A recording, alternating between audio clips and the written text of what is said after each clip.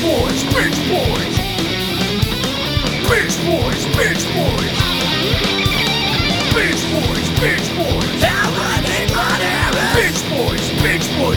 Bitching the fuck out of shit. Binge Boys is the show. Hi, I'm Hal Rudnick, and across from me on the Zoom is Lon Harris. And we're going to be talking about streaming and other things. Nope, just streaming, not other things. I'm going to keep it very efficient today.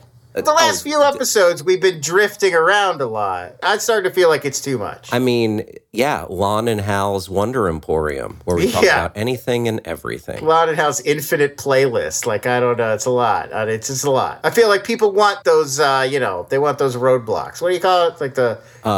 bumpers? Like bumpers, exactly. Like, I would be bowling nothing but the podcast version of Gutter Balls. And so we need those bumpers in. Lon, spare me. See? This is what happens when we get off topic. Yes. Immediately turns to puns. I have not been bowling in so long. I used to bowl all the time. It's one of your great passions, bowling? I own my own ball and shoes. Wow, okay. Yep. I'm bad at all, like, mini golf, billiards, darts, video games. I'm terrible at all of these activities because I see in my brain what I want my body to do, but then my body is like, listen, you should probably go fuck yourself. I'm not doing that. Yep. I'm going to do it this way, and it's totally wrong. You can't hit the bullseye. You can't get your pee-pee through the glory hole. Just always bumping it against the wall. Yeah, no, it's a miserable experience. The girls or the guys, let's be honest. Who knows who's on the other side? Well, I know because I hear them like, I'm waiting, hello. Well, they could be doing a voice. I guess that's the fun. I guess that's the enjoyment of being on the other side of the glory hole is you're in charge. They don't know. You're steering the ship, right? That's the joys of being on the other side of the glory hole. That's my memoir. In bookstores now, The Other Side of the Glory Hole. Check it out. Coming soon to stars, The Other Side of the Glory Hole. Lon, let's talk about hard seg from that to streaming news. Here's the news with Lon.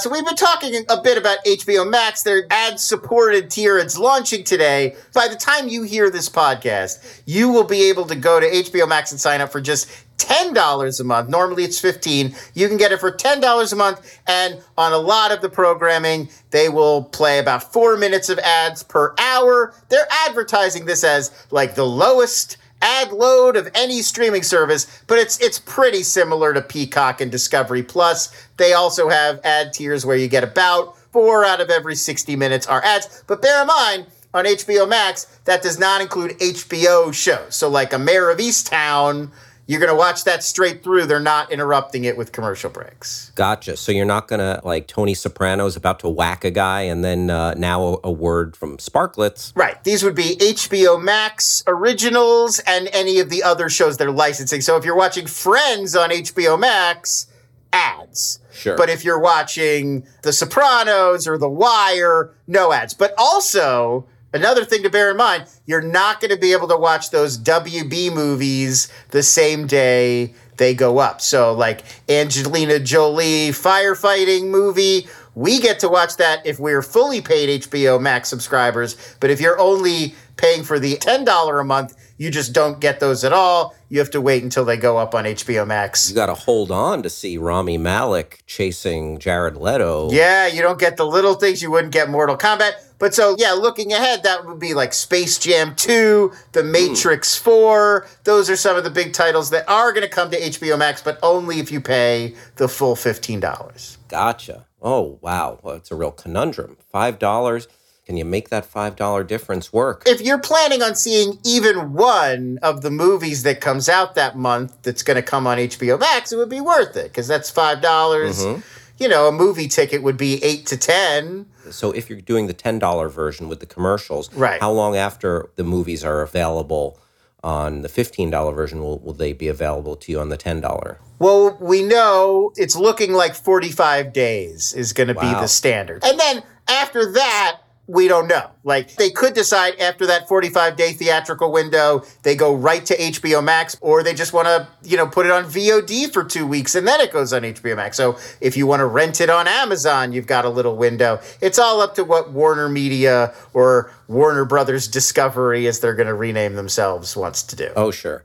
I'm glad as a viewer of HBO programming that I won't have to sit through commercials if I want to watch some of these classic HBO shows. But there is something fun about going back and re-editing something like Game of Thrones and dropping commercials in there. Like, you've just watched the devastation of the Red Wedding, and then it's a commercial for Tide Stain Stick.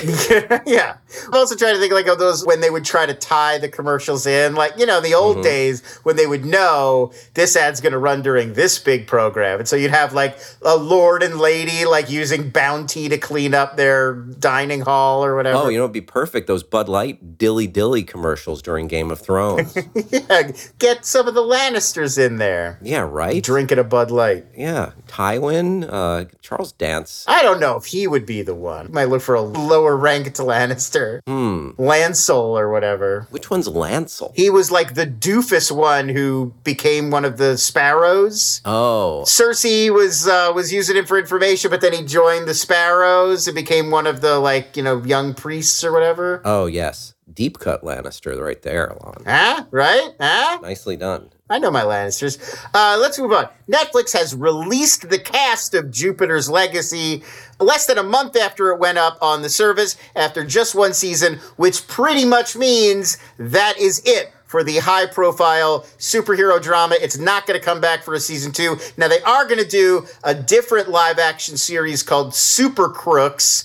That's really what it's called. I'm not making a joke. Okay. It's about villains, but it's in that same universe. So it technically, Jupiter's Legacy, the story will continue in some form, but it's more like an anthology thing now, and all the original Jupiter's Legacy actors will not be returning. Now, this was the first big high-profile show following Netflix's acquisition of Millar World. Miller World? I think it's just Miller World. Mark Millar's comic book empire. Okay. He's the guy that wrote Kick-Ass. You've seen some of the other stuff. I believe Kingsman is also one of his. So yeah, there was high hopes for this whole shared universe of Miller World properties, and now they've got to be disappointed that the first adaptation... Yeah, not much of a legacy to leave here, Jupiter. Yeah, you got to figure the metrics on that. They're saying they spent $200 million on season 1 of Jupiter's Legacy. Yikes. To not continue it with future seasons. They must have gotten some pretty terrible metrics back. More like Jupiter Descending. Yeah. Is it in the same universe as Jupiter Ascending? No. If there were anti-gravity boot-wearing werewolves from space in it, I think that would have done better. Or is it in the same universe as Drops of Jupiter, that song? Yes, it is in the same shared train verse. Oh, okay. I like that. I wish I had seen this show so I could comment, only because I would like to be able to comment on it more intelligently, not for any other reason. This is the one with Josh Duhamel, and they gave him flowing gray locks. Yeah, no, I just looked at it and it's I was just not looking forward to watching it. There's a lot of shows where it's let's take a little bit more of a cynical or realistic or gritty or dark look at the world of superheroes. And I feel like it's very hard to stand out now among... Amazon's got The Boys and Invincible. There's Umbrella Academy is also on Netflix. There's just a lot of shows in that world, and I feel like it's hard to stand out. I agree. This seemed like it's homework at this point. It's a whole new roster, all new heroes and villains, a whole new world. Enough already. Too much. Too many. Come on. Sorry, Netflix. Yeah. Move on. Take the loss. There you go. They're going to keep trying this, but the main Jupiter's Legacy show is no more. Super Crooks is a real dumb name, as you pointed out. Yeah, try harder. I get that they're supervillains and they steal things, but come on. That's calling something crime babies. They're babies who commit crimes. That's better. All right, Mayor of Easttown. We both watched it. We're going to talk about it later. We're going to talk about it. So the Mayor of Easttown finale set a new viewership record for an episode of an original series on HBO Max. 4 million people, Hal, watched the Mayor of Easttown finale either on the network HBO or on HBO Max just over the long weekend. So just Sunday when it debuted or Monday, 3 million of those alone watched it on Sunday. That edges out The Undoing, The Flight Attendant. It's the most watched episode of any HBO original show on HBO Max. Are they including Industry in that? They are including Industry. All right. You suspected Industry would be number one with a bullet? Yes. People wanted to see if Eric got hired back. I'll tell you what, Lon. Yeah. You and I have very different takes on Industry. I really like that show. Wow, you got into Industry. I gave up right away. I got bored. I don't care about these rich fucks. Fuck them. See, I like the vibe of it. I hope you lose your job at the bank, and then I hope the bank goes belly up and you do something good with your life. I wouldn't mind seeing a character lose their job at the bank. The death knell of late-stage capitalism is sounding, but I enjoyed Industry. Great. It's a Euphoria meets Billions. Terrific. I just want to use this platform to encourage people to check out Industry. Lon, that's it. My people are the salt of the earth folks of Easttown. Your people are the, attractive young cokeheads of Wall Street. I understand. Yes. This is just the core difference between you and me. The attractive young full frontally nude cokeheads. Right. Those are your people. And I'm from the real America. And I'm from London. Oh, I forgot. Yeah, right. It's London. They're rich British fucks. Jesus Christ. So anyway, while we're talking about Mare, one more thing to point out here. The show always billed as a single season limited series. It's going to be, these 7 episodes, and then that's it. She's in the attic, and we've said goodbye to Mare. But both director-producer Craig Zobel and star Kate Winslet in interviews over the past week kind of left the door open. It was such a hit. Critics liked it. Obviously, it was a hit with audiences. They're both kind of leaving the door open that they could spare some more Mare. We may see a Mare of Easttown season 2. I would be here for it. I would enjoy it. Kate Winslet was so... We'll get into it. We'll get into it. But we may be going back to Easttown sooner than we thought. You know what? I wouldn't mind that, although one of our favorite characters will not be returning. But you're talking about it coming back. Yes. If a character died during the first season, hypothetically, they would not come back for the next season. It's just not one of those shows. Like a Game of Thrones, you can't count that out, Like the Lord of Light might break...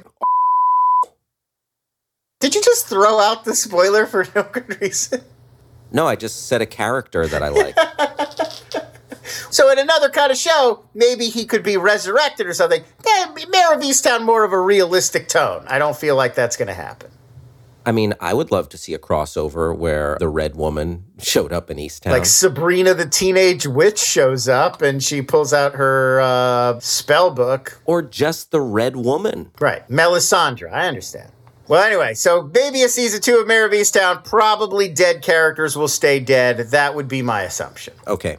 Next story. According to Lionsgate CEO John Feltheimer, Starz has about 16.7 million streaming subscribers at this point. That means Starz now has more people paying to stream it as a streaming service than are watching it on cable TV. This means, bigger picture, Starz/Lionsgate, which is the same company, Lionsgate, the studio, owns Starz, the streaming service. They're now a pretty tantalizing target for acquisition by some of these bigger tech companies. Now that we've seen MGM go to Amazon, there's not that many of these independent, smaller studios that control a lot of content and IP left. Lionsgate, now that they have this successful Starz streaming service, they become a pretty attractive option. They own Hunger Games, Twilight, Saw, and John Wick. So those are some pretty potent pieces of IP, along with a lot of other stuff that's under the Lionsgate umbrella. So that's something to be on the lookout. All these companies are definitely eyeing potential to grab some of these franchises by picking up Lionsgate and Starz, not to mention shows like P-Valley, Power, all of the other popular shows that are on Starz. Sure. The latest Saw installment did not exactly set the world on fire, though. Spiral : from the Book of Saw. Yes. I mean, you are correct. I feel like we are still in a very transitional moment. Post-pandemic hangover. Yeah. Obviously, there are some movies that are coming out and are doing a lot of business. There are some movies that are coming out and doing sort of this hybrid like Cruella, where, it made $25 million in theaters, and then it did maybe an extra 15 or 20 on Disney Plus. And so we were kind of still figuring it out. But you're right, as one of the first big movies back, Spiral from the Book of Saw, a bit of a letdown. But I don't know if that means that people are done with Saw. You could figure out a way to squeeze some life from that Saw franchise still. Quite possibly. And definitely John Wick. I mean, Hunger Games and Twilight are a separate story because they're kind of based on pre-existing books or whatever. But hey, speaking of Twilight, I never asked you. Team Edward, Team Jacob? Team Jacob at this point. It's long since... Long over. Like, she marries Edward. Jacob ends up having a passionate affair with her newborn daughter. Oh, that doesn't seem like age appropriate. Do you not know this? Do you not know about Renesmee? I've never seen any of these movies. Well, let me just walk you through it. I know about the baby that... Yeah, Renesmee is Bella and Edward's baby. And then the thing with werewolves is they lock in and, like, I don't know, whatever they... pledge themselves to their mate the first time they imprint, you know, like they see their mate and that's it. Even if there's a huge age difference because they all age, you know, messed up. They're monsters. So Jacob and Renesmee like link up even though she's just a baby. They don't get together until she's older. But yeah, it's very creepy. Yeah, I don't like that. No, who would like that? It's messed up and bizarre. I'm Team Edward just because I prefer Robert Pattinson to Taylor Lautner. At this point, if you're Team Jacob, you're taking away all of Bella's agency. Like, why would you do that? Like, she clearly prefers Edward. They got married. But, you know, some people are diehards. Yeah, you really, like, in that case, you're like, I know Bella Swan better than she knows herself. Which I find offensive, Hal. I didn't mean to offend your sensibilities in regards to Twilight. You did. My bad. Paramount, they're going to release the sci-fi thriller Infinite, starring Mark Wahlberg, directly on Paramount Plus next week on Friday, June 10th. Very little fanfare. This was going to be a big summer tentpole movie in theaters this August. Yeah, you got Chiwetel Ejiofor in there. Yeah, directed by Antoine Fuqua of Training Day fame. Sophie Cookson, you've seen her. She's Roxy in the Kingsman films. Jason Mantzoukas is in this. Rupert Friend, Dylan O'Brien, Toby Jones. It was going to be a tentpole summer movie. It feels like the sort of thing that they thought was going to launch a franchise too. The idea is Wahlberg finds out that he is part of a group of people known as Infinites. They have been reincarnated many, many times, and they can recall memories and information from their past lives. And from the looks of the trailer, he's being hunted. Chiwetel Ejiofor is trying to track down or control the Infinites. So they clearly thought this was going to launch some, whole action franchise. They must not have a lot of confidence in it if they're going to dump it on Paramount Plus in a few weeks. Most of the trailer takes place in just one scene where they do the classic thing of breaking someone out of prison by driving a truck through the... Which we just saw in one of this week's big releases. Yeah, I know exactly what you're speaking of. Here's my other question, though, just based on the trailer. Yeah. Mark Wahlberg, an older gentleman, right, at this point? Yeah. So how useful is this thing if he didn't even trigger it? Like, you could be 50 years old and not know that you've been reincarnated and you're a magic infinite. And, like, you would think at 20 it would, like, present itself, right? Maybe it's latent for some people. This would be like you're an X-Man, but you find it out when you're already in the old folks home. Like, I could have been shooting lasers out of my eyes this whole time. Oh, son of a bitch. Maybe your last couple of years, you turn up and you get out there and you laser some walls. I can't even walk around. The invisibility is useless. Why? I'll just break a hip and no one will find me. Oh, I like your elderly X-Men character. Geriatric X-Men. Yeah, Geriatric look out. X-Men. Look out for it. It's X-E-X-Men. X-Men. There was a little bit of a Derek Delgadio aspect to me. Derek Delgadio, really? With the guy laying all the objects out on the table. Yes, you're right, yeah. And then he should have asked Wahlberg, tell me one word to describe yourself. Yeah. Reincarnated? I am a leader. I'm looking forward to this. Going to check it out, but it does not bode well for Infinite that Paramount does not have any faith in it. Yeah, it looks like it's just getting unceremoniously dumped on Paramount Plus. It's going to be the first ever Paramount Plus original, film. You know what? Maybe they're using it to they had a campaign to promote Paramount Plus that much more, using this movie? I mean, yes, they are hoping that, if we put this big Mark Wahlberg action movie, more people will check out Paramount Plus, because it's really, it's pretty grim over there. I know it's a lot of CBS shows, and then SpongeBob, and, the Real World reruns. Star Trek. Yeah, out of all the streaming services, I feel like they're kind of struggling the most out of the gate to, how do we take all of this different kinds of stuff that we make and, come up with a way to package it and get it out to people? Yeah, I mean, some of these streaming services are like, hey, it's us, the random bunch of shit. Paramount, Viacom, CBS more than any of the other, because it's you got the acronym CBS shows, and then you've got all of this, old MTV and VH1 content, which is a totally different audience. Yeah. Real World Road Rules Challenge and NCIS Las Vegas, not a ton of overlap there.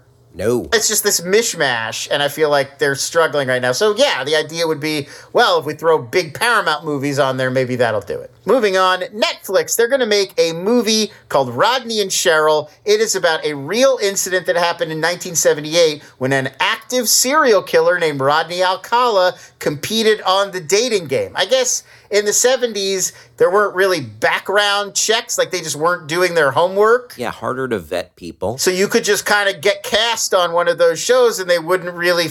before he had been on the dating game, he'd been in a lot of trouble with the law. Oh. So they just didn't look into who he was. But it wasn't until 2 years later, 1980, he was convicted of murder, sentenced to death. He remains to this day. He has not been executed. He's in a California prison on death row. Wow. But here's the amazing part of this story. Cheryl Bradshaw, the woman, won a date with this guy, met him. She picked the charismatic murderer. Well, no, I think he picked her. I don't remember. Maybe she picked him. Okay. But after that, she was like, I'm not going to go on a date with him. He seems creepy. Good call. So she had the foresight. She spotted him. Yes. Anna Kendrick is going to play her in the film. And who's playing the dude? No Rodney yet. We're waiting on a Rodney casting. This reminds me the time I dodged a bullet, because I actually ended up going out on one date with a lady who I saw on my timeline is... Eileen Wuornos. No, I wish I went out with the monster. That would be a story. Charlize Theron as Monster. No, I went out with someone who, via social media, I was able to see, got involved with a little secret agent known as Q. Oh, so you mean you went out on a date with somebody who got into Q afterwards? Yeah, got into QAnon. And... And that to you is like dodging a bullet of dating a serial killer. Yeah. But think about it this way. If you and that woman had embarked on a happy, healthy, mutually fulfilling relationship, I feel like you might have kept her out of Q. Maybe. I feel like you might not have gone down that dark path. Or maybe right now I'd be hashtagging all my shit with where we go one, we go all. Yeah, this podcast would be called Storm Boys. And Storm Boys. We would just be still talking about the latest Q drops. Oh, boy. Which, if you would ever take my segment ideas, we could be doing right now. This is important stuff. Oh, Lon. We never talked about how very into Q I am on this show? That never came up before? I mean, I would have thought you might have mentioned it when we talked about Into the Storm. Folks, here's the thing. Satanists have infiltrated the Democratic Party. I mean, it's just obvious. Lon, we agreed not to make this your political soapbox. All right. One more news story, and it's going to make it seem like I'm still doing the Q bit, but I'm not. This is not a bit. John Hinckley Jr., he's the guy that took a shot at President Reagan in 1981. Yes. So in 2016, he was freed from a institution. He's no longer a ward of the state. Mm-hmm. He is a free man as of 2016. He's now started his own YouTube channel where he posts covers and original songs. It's him playing on guitar and singing. So you could follow John Hinckley Jr. on YouTube now if you want to. I'm sure Jodie Foster can't wait to jump over there and check out what he's up to. Yeah, so apparently he took his shots at Reagan and others were injured there. Brady, cabinet member, I believe, to impress Jodie Foster. That was what he said at the time. He was trying to impress Jodie Foster. Are any of his original songs about Jodie Foster or about that day? I feel like he's probably got a parole issue going on where he's got to be good, you know? Like, I think he doesn't want to push it. So probably not any Panic Room themed material, I would guess. Oh, he loves David Fincher's Panic Room. If he's a smart guy, I would think he would just avoid her entire oeuvre. You know, no Flight Plan songs. Just keep it on the straight and narrow. No Hot Elysium takes? No. On the John Hinckley Jr. YouTube channel? The John Hinckley Jr. channel. No, just solid covers and stuff. You know, he's doing all right. Is he out there doing pranks? Social experiments. Pretending to shoot some. Jeez, it's real dark. I mean, listen, this territory is inherently dark. We're talking about a would-be assassin. He's an attempted murderer. You're right. He should cover Sondheim's Assassins. That's how you go viral, baby. Could you do an honest trailer of his YouTube channel? I mean, it depends on your use of the word could. Like, could such a thing be written? Of course. Would fandom allow us to post it for the public? Absolutely not. Who signs off on what the honest trailer is going to be week to week? I mean, like, Spencer makes that decision. Spencer, our head writer, he would make that decision about what the movie's going to be. I would assume, though, this is above my pay grade, there's definitely a mechanism by which fandom could reject such a decision. So what you're saying is people should tweet directly at fandom and Spencer Gilbert and tell them Lon sent you. I mean, they can. It won't matter, but... Asking for the John Hinckley Jr. YouTube channel. On this trailer. It won't move the needle, but they're welcome to try it if they would like to. Have you guys ever thought about doing like a Fox News honest trailer? No. We get upset when there's no way to write the honest trailer without involving like current events because it's not even like we don't want to talk about it. I would love to talk about that stuff. It's just like, it's lose-lose. Nobody wants to listen. We don't change minds. Super divisive. It's very divisive. It makes people angry. So no, we would never do anything overtly political. We always try to find a way to put a funny spin on it and have it be as escapist as possible. Unlike Binge Boys out here trying to change hearts and minds. We're steering into the skid, the most controversial, which is why I want to talk about Comet Pizza. Folks, there's a lot of stuff going on there that we don't know about. No, I'm kidding. In the basement. Yeah. The Alamo in the basement. That's it for news. That's all I got for news. You know what? That was plenty. Thank you for an educational trip into the news with Lon Harris. That was plenty. Try to sound like you're enjoying it. Way more than enough. Coming up, we're going to talk about Cruella on Disney Plus and in theaters. Lon, we both watched Cruella. You watched it differently than I. You sat your ass in a cushy theater seat. I watched this in a theater, son. This was my return. Did you get any snacks? I didn't get any snacks. I'm an old man. Like, I'm at the age now where it's like, do I want to popcorn in the middle of the day? It's going to ruin my dinner. There's a lot of goddamn sodium in that popcorn. I realize now this is going to be 2 weeks in a row because last week we talked about the Whole Foods hot bar and how I got to get my veggies. And now I'm like, popcorn in the afternoon. Gonna ruin my dinner. But it's true. If this was like a 3:00 movie, if I ate popcorn then, I'm not gonna be hungry again until like 10 p.m. But then I'm gonna be famished. But then if I eat dinner at 10 p.m., that's my tummy's gonna hurt. Oh, I'll get a smaller popcorn just because I love it. I love munching popcorn. Listen, I love popcorn. It's not anti-popcorn. But I can't eat popcorn in the afternoon on an empty stomach. It'll throw off the rest of my food week. Oh, I hear you. That's a legitimate complaint, but I'll make it work. I'm over 40 and a Jew, so it's all... Same. So 90% of my decisions are stomach health focused. Like yes, right there with you. You know, like, in spy movies, the thing is like the spy, they clocked every exit. They're watching everybody. They've got a ton of situational awareness, you know? They know where the cameras are. Like Ethan Hunt or Jason Bourne can always do that, like, oh, well, I can get out that window, take out that guy, those two guys over there, they're with him. You know, they've already clocked everybody in the room. I'm like this, except exclusively with my stomach and intestines, where I'm like, at any given time, I'm like, oh, couldn't eat that. That's going to make a rumble in my tummy. Don't want that. I'm going to be super gassy in the morning. Can't do that. Heartburn City. You know, like I got to be like that all the time or I'm just not going to feel good ever. I feel you. Let me put a button on this popcorn conversation and then we'll get to actually talking about Cruella. No, let's keep talking about my bowels. Like the Two Old Jews podcast. What else would you expect, really? Nowadays, this is a dirty secret. Pre-pandemic, I was sneaking in Skinny Pop. Wow. I don't know if I would admit that on a podcast. Come get me, pigs. No, it's just the supermarket popcorn. It's gross. Like No. It's too fatty and salty for me. But that's the appeal. Skinny Pop is still crunchy, and it's guilt-free snacking. Lon, I'm a guilt-free snacker. Take it for what it's worth. Guilt-free snacking is the best snacking, and I love it. Let's talk Cruella. With that being the last thought on snacking. I will walk off this podcast. I will walk out of this podcast.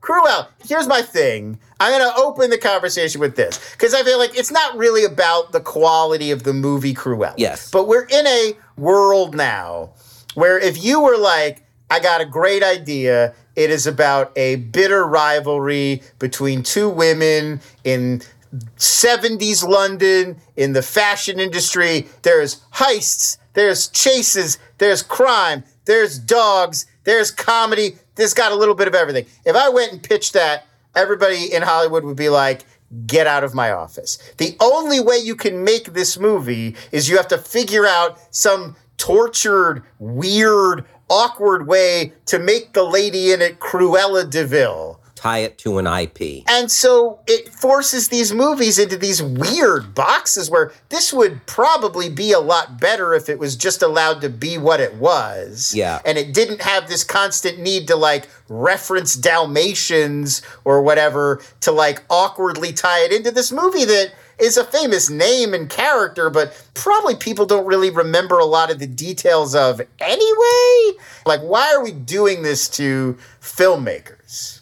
Yeah, I didn't mind it, and I didn't mind it either. That's what I'm saying. Like, I don't think it's a bad movie. I just think, like, man, wouldn't it be great if you could just go see something like this and it could just be what it is instead of a Cruella de Vil prequel? Yeah, I guess, but, you know, it's got the Disney push behind it, and it's got the Disney budgets and everything as well, and exposure.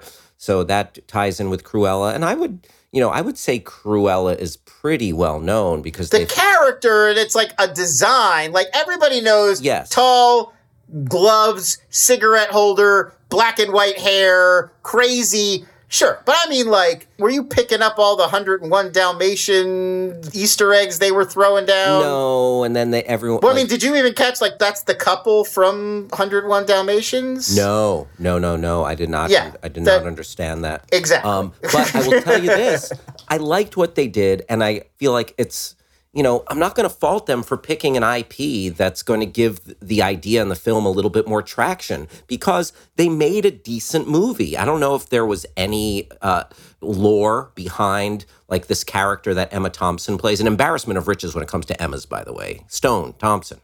I would have enjoyed even more Emmas, but I liked 2 for the price of 1 Emma. What would have been your third Emma if you could have thrown any additional Emma? Watson's coming to mind. There you go. She could have been like a dowdy kind of assistant to Emma Thompson, perhaps. Emma Watson could have been a dowdy assistant? Oh, I get her confused. Who's the one from Breaking the Waves? Emily Watson. Emma Watson is Hermione. Oh, Emily Watson. That's not an Emma. That's an Emily. Then Emma Watson, and she would be a non-dowdy assistant to Emma Thompson. Killed it. So glad I asked this hypothetical. Yes. But, I don't know if the Baroness who... No, the Baroness is a totally original invention. That's not from the original. But this movie was super fun. It was essentially Devil Wears Prada meets... Don't say Joker. Harley Quinn. It's not, she's a ripoff of Miranda Priestley, but you get 2 minutes where it's sort of like Devil Wears Prada. It's actually, I think, more like Mean Girl. Like, oh, I'm going to infiltrate these glamorous people that I hate, but then I get sucked in by their world and it turns me bad. I would say there's a little Hannah Montana in there. Sure, the split personality. This is kind of what I mean. Like, I didn't mean this to be like, it's a bad movie. It's like 8 movies. It doesn't feel like this was a clear concept for what this movie should be. This feels like it's a bunch of like branding meetings and like there's so many contrasting concepts of what it would be. And then it comes out, it's a mishmash. I mean, it's like 8 different genres and tones and styles. It's a coming of age movie. It's a thriller. It's revenge. It's a heist. It's a caper. It's satirical, but it's also campy, but it's also... I'm agreeing with everything, but the thing that I disagree with is that it worked. It was a fun ride. Okay, like you could say it worked, it was a fun ride, but like it would have been more fun if it wasn't all over the place. It was a little all over the place. And it's so long. It's like 2 hours and 20 minutes. Like yes, a little bit too long. There's so much. Like if it was a lean 90 minutes and it was more focused on like it's a heist revenge thing and it's Cruella versus the Baroness, I feel like I would have liked it a lot more. But they're throwing in all these twists and turns and all this like, you know, one scene is like kooky comedy and then one scene is like really dark and grim. And then you get the Devil Wears Prada stuff and then you get the Ocean's 11 stuff and it's just like, what the hell is this? Are you a little cranky, Lon, because Cruella's character was a little too irreverent for you? It's alternatingly irreverent and not reverent enough. That's my issue. I just stick to one version of reverence. Damn it. You know, without spoiling too much, one silly thing that irked me about Emma Thompson's The Baroness, how she was written. Mm-hmm. This character is like kind of like she rules the fashion world before Cruella comes along and becomes kind of her rival. But she gets hoodwinked by more than one person who works for her. Like, this woman has no perception of like, oh, I'm being double-crossed. Kind of ridiculous. Cruella messes with like 5 of her gala events in a row. Yes. And yet the next gala event, still no security. Open never to any the public. Security. You could never roll any up cops on it. around. The same 2 dudes just come in every time and are just like, well, here we are in a big dump truck full of crap on your party. Like, are there no police in 70s London? I think there were. Maybe the Bobbies were on strike. Ooh. I don't know. The Bobbies. I mean, they don't have guns, so maybe they're all just running with batons and they just were ineffective. They're truncheons. Stop, or I'll say stop again, you lot. Right, and I'm wearing a big old weird hat. It's a lot of that, and that part I appreciated, that it's taking place in 70s London, but there's also a dusting of, like, old-timey Mary Poppins London. There's definitely, like, some Oliver Twist shit. Yeah. Like, at one point, the cops... There's a lot of just like, oi, you lot! Like, there's a lot of that. The cops are literally running after child Cruella. Yeah, like street urchins. And saying, come back here, you scallywags. He literally used the word... No, I remembered. He used the word scallywags, and I loved that. Every once in a while, it turns into, like, Muppet Christmas Carol for a scene, and it's like, oh. Here's another thing that I thought this was super fun, and, you know, it's... Folks, it's okay. It's a good time. It's a good time. But I will say that the soundtrack was too on the nose. Oh, my God. Like, am I watching Cruella or fucking Guardians of the Galaxy? Well, first up, I gotta say, there's 2 incredibly on-the-nose needle drops. The first one is, Now I Want to Be Your Dog, the Stooges song. And it's like, first of all, that song... Not about dogs. I don't believe that's about dogs. Yeah, I think what is about a sexual submissive. It's about being a sexual submissive, exactly. Yeah. And then the next one, Sympathy for the Devil. Yeah. You assholes. You can never play that song during a scene where you're supposed to actually have sympathy for the devil. Please stop. Too on the nose. It was like the soundtrack is supposed to like augment and highlight and lift a film. This distracted. It was such on-the-nose hits, one after another. It's a missed opportunity because you're trying to set the movie in this very specific historical moment, like the birth of punk, the end of the 60s, early, so like they're very specifically making it look and feel like that era. Right. The fashion, the design, everything. They're constantly reminding you that that's when it's taking place. Mm-hmm. And then they pick songs from any era. Like, they just pick British songs from the 60s, from the late 70s. There's a Doors song in there at one point. Yeah. And it's like, that's what helps to put us in that historical moment, is play music specifically from that era, even a little bit more obscure, just to give us that sense for the time and place. Like, ELO's Living Thing does nothing for you to set that as a time and place. What a ridiculously poorly chosen song that is. Yeah, the soundtrack, if you watch it, I did pay the $30 to watch it. Wow, look at you. I feel like there's two, like the designs, the costumes, the sets, top notch. Mm-hmm. Technically looks great. Emma Thompson, very funny. She gets it 100%. And Paul Walter Hauser, he's one of the two. He's Horace, one of the two thieves. He was Richard Jewell. He was in I, Tonya from the same director, Craig Gillespie. The Five Bloods. Yeah, he's very funny in this. Like, he's doing like a Bob Hoskins in Hook kind of thing. Mm-hmm. I was very impressed by him. I thought he was very funny in this. And it's like, if the two of them are in the scene, it's fun. But when they were not around, I was like, all right, enough already. And I liked Emma Stone as Cruella. I mean, she's fine, but it's all over the place. I couldn't figure out even what the read on Cruella was.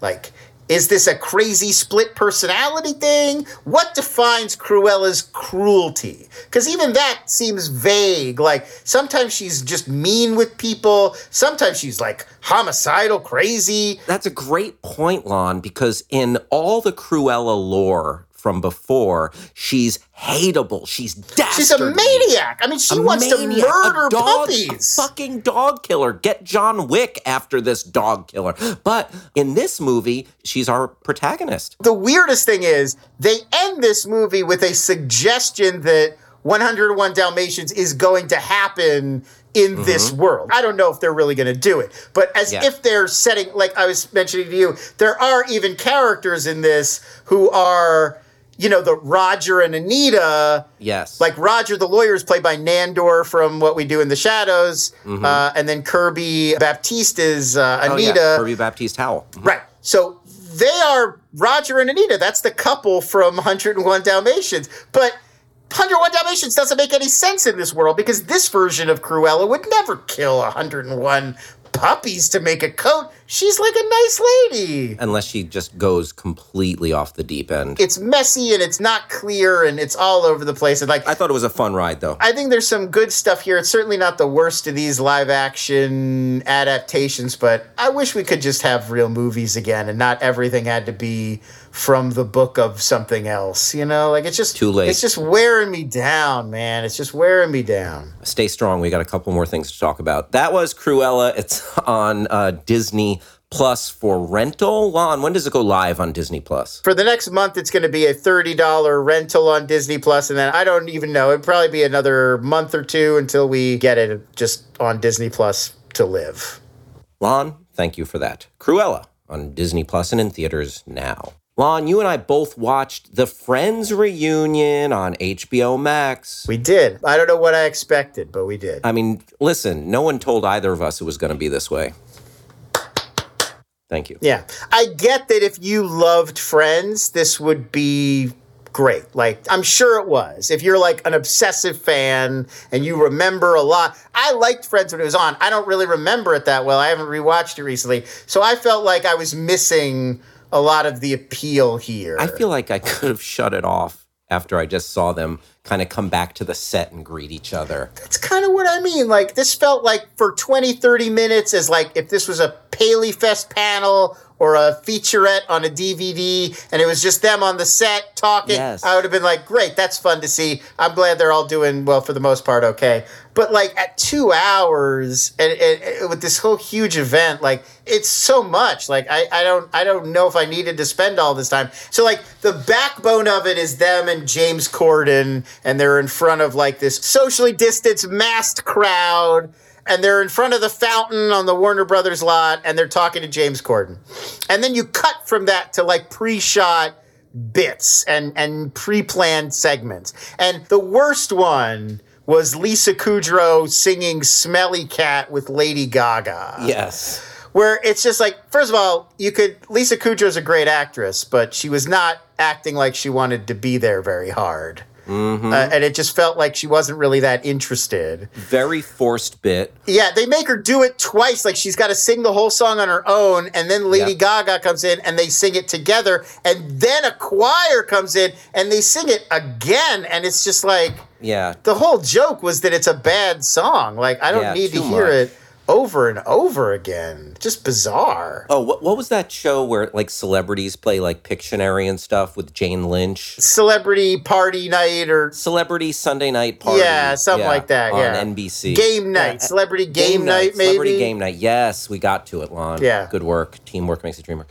Like, they were sitting around doing that, and I'm like, all right. And then, I hate to say it, but the whole time, I was just kind of feeling bad about Matthew Perry. Now, he said he just needed emergency dental surgery, and it was his teeth, and it was hard to speak, so he was like kind of hesitant to interject and stuff because of his teeth issues. Yeah. And like I want to give him the benefit of the doubt on that. Like I'm sure that would be awkward. I don't personally want to read in too much, but read in anything, and it's no. I'm not saying you were, but there's been a lot of discussion about what's up with Matthew Perry. For sure.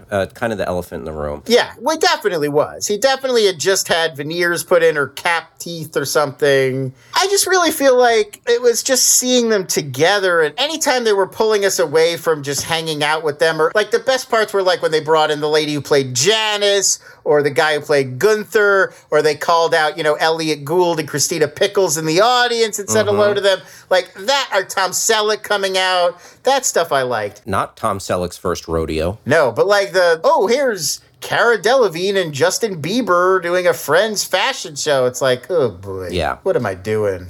I don't even like the show that much. I'll make this joke, Lon. I was a little bit hurt that I was not asked to be a part of it. Noted Friends extra Central Perk background.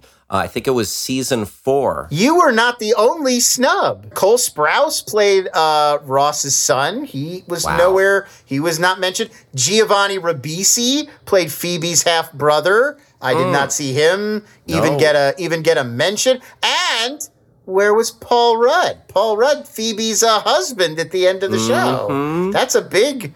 Where was that man? So I was watching like, wait a minute, where are Hal Rudnick and Paul Rudd? Exactly. My 2 favorite Friends characters. Thank you for saying my name in the same breath there. Yeah. But yeah, kind of skippable. And unless you're like a super fan, and then I'm sure it's great. Unless you're a super fan, yes. Unless you join them in Central Perk and got your coffee or giant mug and plop down on the couch so you can watch them just talk about life and their first world problems.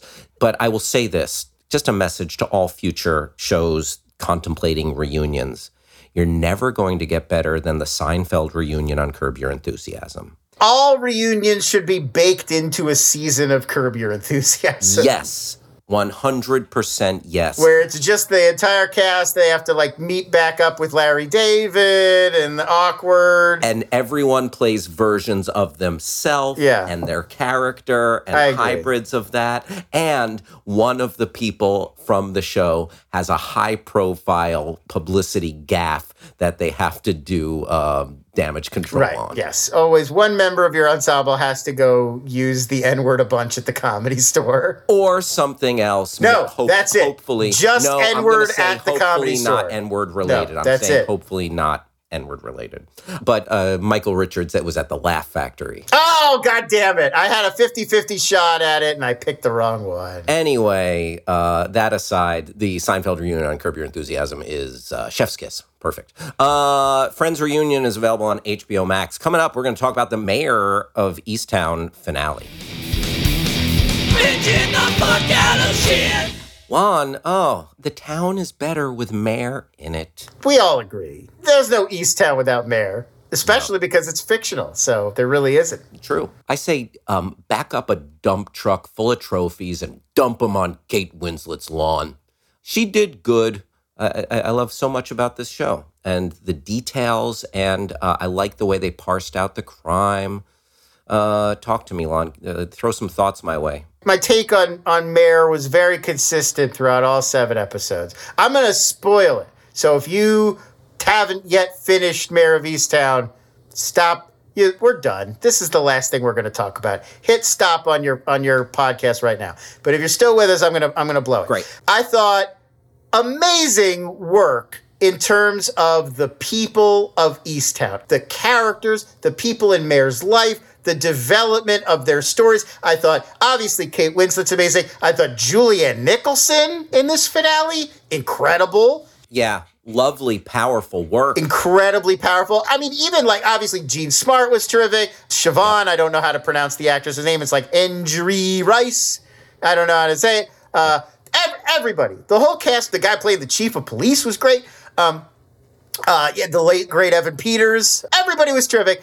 And I loved the way that it didn't feel like easy answers, but it still felt like a satisfying conclusion. And that's very hard to do, to leave us in a place where it doesn't feel like everything gets wrapped up with a neat little bow, but it feels like closure. And I get what this show was about, and I get what it was saying, and I get what part of Mayor's journey we were sort of on with her. Having said all of that, yes, I fucking hated the mystery in this show. I never thought they did a good job, and I hated the way it wrapped up.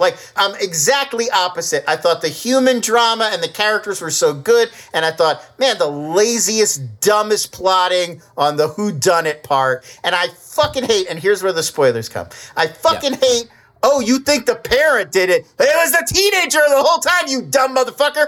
We just saw that. Woman in the window just did that same fucking bit where they make you think it's Gary Oldman, but then it's oh, the teenager actually did it. And here's the thing. Oh, The Undoing did the reverse of that. Yeah, For a second, it made you think it was the kid. Right. They always want to do that. Gone Baby Gone, it's also the teenager randomly did it. I get why a mystery writer would want to do it, because you got DNA, the motive can always be similar. It's you wouldn't necessarily suspect a kid, but you can set up that a kid did it and make it look like it's their parent the whole time, and it's a good twist. But it's never properly motivated, and it's not here either.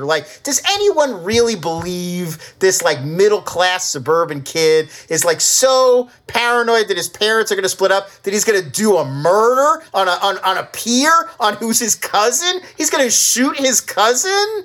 He's going to premeditated go to the shed of the guy he cuts the lawn for, steal that guy's gun to go threaten his cousin to stop fucking his dad. I don't believe you. I don't believe you. I respect that. I myself was along for the ride. I thought this show was pretty airtight, as far as the writing goes and the way things added up, the believability of the characters' machinations aside. But there was a big plot hole that I noticed in the final episode. I noticed one too. I wonder if we picked up on the same one. You go. So Mayor went to talk to the old widower. We did. We picked up on the same one. And he said, my gun was missing. But meanwhile, the story plays out. The gun was only missing for 2 hours in the middle of the night. Yeah, there's no way the guy would have ever even noticed the gun was missing. So you're telling me he went out to that shed at fucking 1 a.m.? But that's not even what he said. He says he just randomly noticed because it had been gone for a while that it was gone. But it wasn't. The kid brought it right back. You're absolutely right. I noticed this too. It is a plot hole. I get that it's a twist. and we think it's going to be Billy, and then we think it's going to be John, and it turns out that it's Ryan. My Ryan. Extra twists, if you can't make them really pay off, are not worth it. It would have been better if it was just John, and you didn't have that last twist, but it makes more sense. Structurally, it led to the powerful connection between Julianne Nicholson and Mayer, because they lost their sons in different ways. I understand what you're saying, and I get why it's dramatically satisfying, but that's what I'm saying. Like, I feel like this show, the whole deal with this show is we're following Mayer and her own trauma and her journey to healing herself, and we're following this crime that she's working on and she's trying to solve. And they got to both work. You can't just do one. I would contend that they did both work, but more exciting than that, and kind of like this B plot of the daughter of the cancer survivor mom being found in that, house of horrors. Katie, I believe, is that character's name. Nicely done. Yeah, being found in this house of horrors, being held hostage with this other sex worker. That whole set piece in that... Katie Bailey. Katie Bailey. That whole set piece in that house where they're being held captive with Evan Peters, where, R.I.P. Detective Zabel. So good. And echoes of Silence of the Lambs. I think that's obvious. And just that could not have been well. I would call that one of the high points of the series. And but I would agree that the ending maybe not as riveting as when they were tracking down that blue van. That was, I thought the show was really cooking right there. But overall, I just loved it. And Kate Winslet, I'll just reiterate, her acting so good. And one of my favorite moments of the series, very small, Kate Winslet was calling in this 13-year-old kid was a suspect in a murder. And the way Kate Winslet's voice cracks as she's saying that, it's like she was in the zone. She was in the zone. Fucking nailed it. So good. All of the plotting on the mystery stuff from it was too different. This was a kidnapper. This was totally unconnected, different crime. Like, it always felt like it was taking a backseat to the Kate Winslet story. Like Mayer was the focus and then this other stuff was background. And it's like, never felt like the mystery was serviced well, and then in the finale, it just, the way it wrapped it up, it really bugged me. It took me out of that world that I was enjoying so much from all the other stuff. But overall, I liked the show. I just felt like they needed a crime novelist to come in and help them tighten up the mystery. Also, I could have gone for a few more mentions of Wawa. Oh, yeah. Why not more cheesesteaks? Couldn't Mayer have had a few more cheesesteaks? Because the Wawa is just so much fun to say. They love the Wawa out there. They love it. They love Wawa. But those are some thoughts on Mayor of Easttown. I guess, Lon, you no longer want to move to Easttown. I never want. You wanted to move to Easttown. I wanted to move to Rutherford Falls. Remember? Oh, it's a callback. It's a callback. Yes. So a little bit of lore. Classic Binge Boys bit. Lon will be moving to Rutherford Falls on Peacock. I will be moving to Easttown. And see, it seems grim. Gotta pick up a trendy fentanyl addiction before you go out to Easttown. And creep around people's yards. Yeah, really. Mayor of Easttown, absolutely worth checking out. And I would be excited if they brought Kate Winslet. Could be. They've hinted around. Maybe there's more adventures in Easttown. Somebody else could do a crime. I think they'd have to widen it out. I feel like, how detectives like Kojak had the lollipop and Sherlock Holmes has the deer stalker. So Mayer's bit is the vape. That's her detective bit. She's the detective with the vape. Maybe it'll be like Cabot Cove, where every week Angela Lansbury had to solve another murder. Yeah. Maybe that'll happen. She's our generation's Jessica Fletcher is Mayor. I like that. Mayor of Easttown, HBO, and on HBO Max. I think that's about it for us today, Lon. That's all we got, man. Yeah, that's all we got. We are tapped. Not a moment too soon, honestly. Out. I want to say hoot hoot to everybody in Owl Nation. There's a little owl that lives in all of our hearts. Where my Gahooligans at. Thank you to Starburns Audio, and thank you to our fine producer, Travis Reeves. Travis, thank you for putting up with all of our bullshit here. And Jason K., thank you for the sweet licks that get us into the program. Juan Harris, why don't you tell folks where they can find your nudes? On Twitter. I post them daily at LONS. That's not main. That's, my secondary account for my nudes. I don't share my main account on this show. So go there. That's where I'm posting everything I'm working on. And read my newsletter. It comes out 5 days a week. It's free Monday through Friday. Inside.com/streaming. It covers all this stuff. Everything going on in the world of streams. Nice. And you can find me at Hal Rudnick, HALRUDNICK, on Instagram and Twitter. And check out my Twitch, twitch.tv/Hal Rudnick. Thanks for listening, everybody. Oh, and if you're feeling frisky, go leave us 5 stars on iTunes. We would greatly appreciate it. Bye-bye. Bitch boys, bitch boys. Bitch boys, bitch boys. Bitch boys, bitch boys. How are they not having? Bitch boys, bitch in the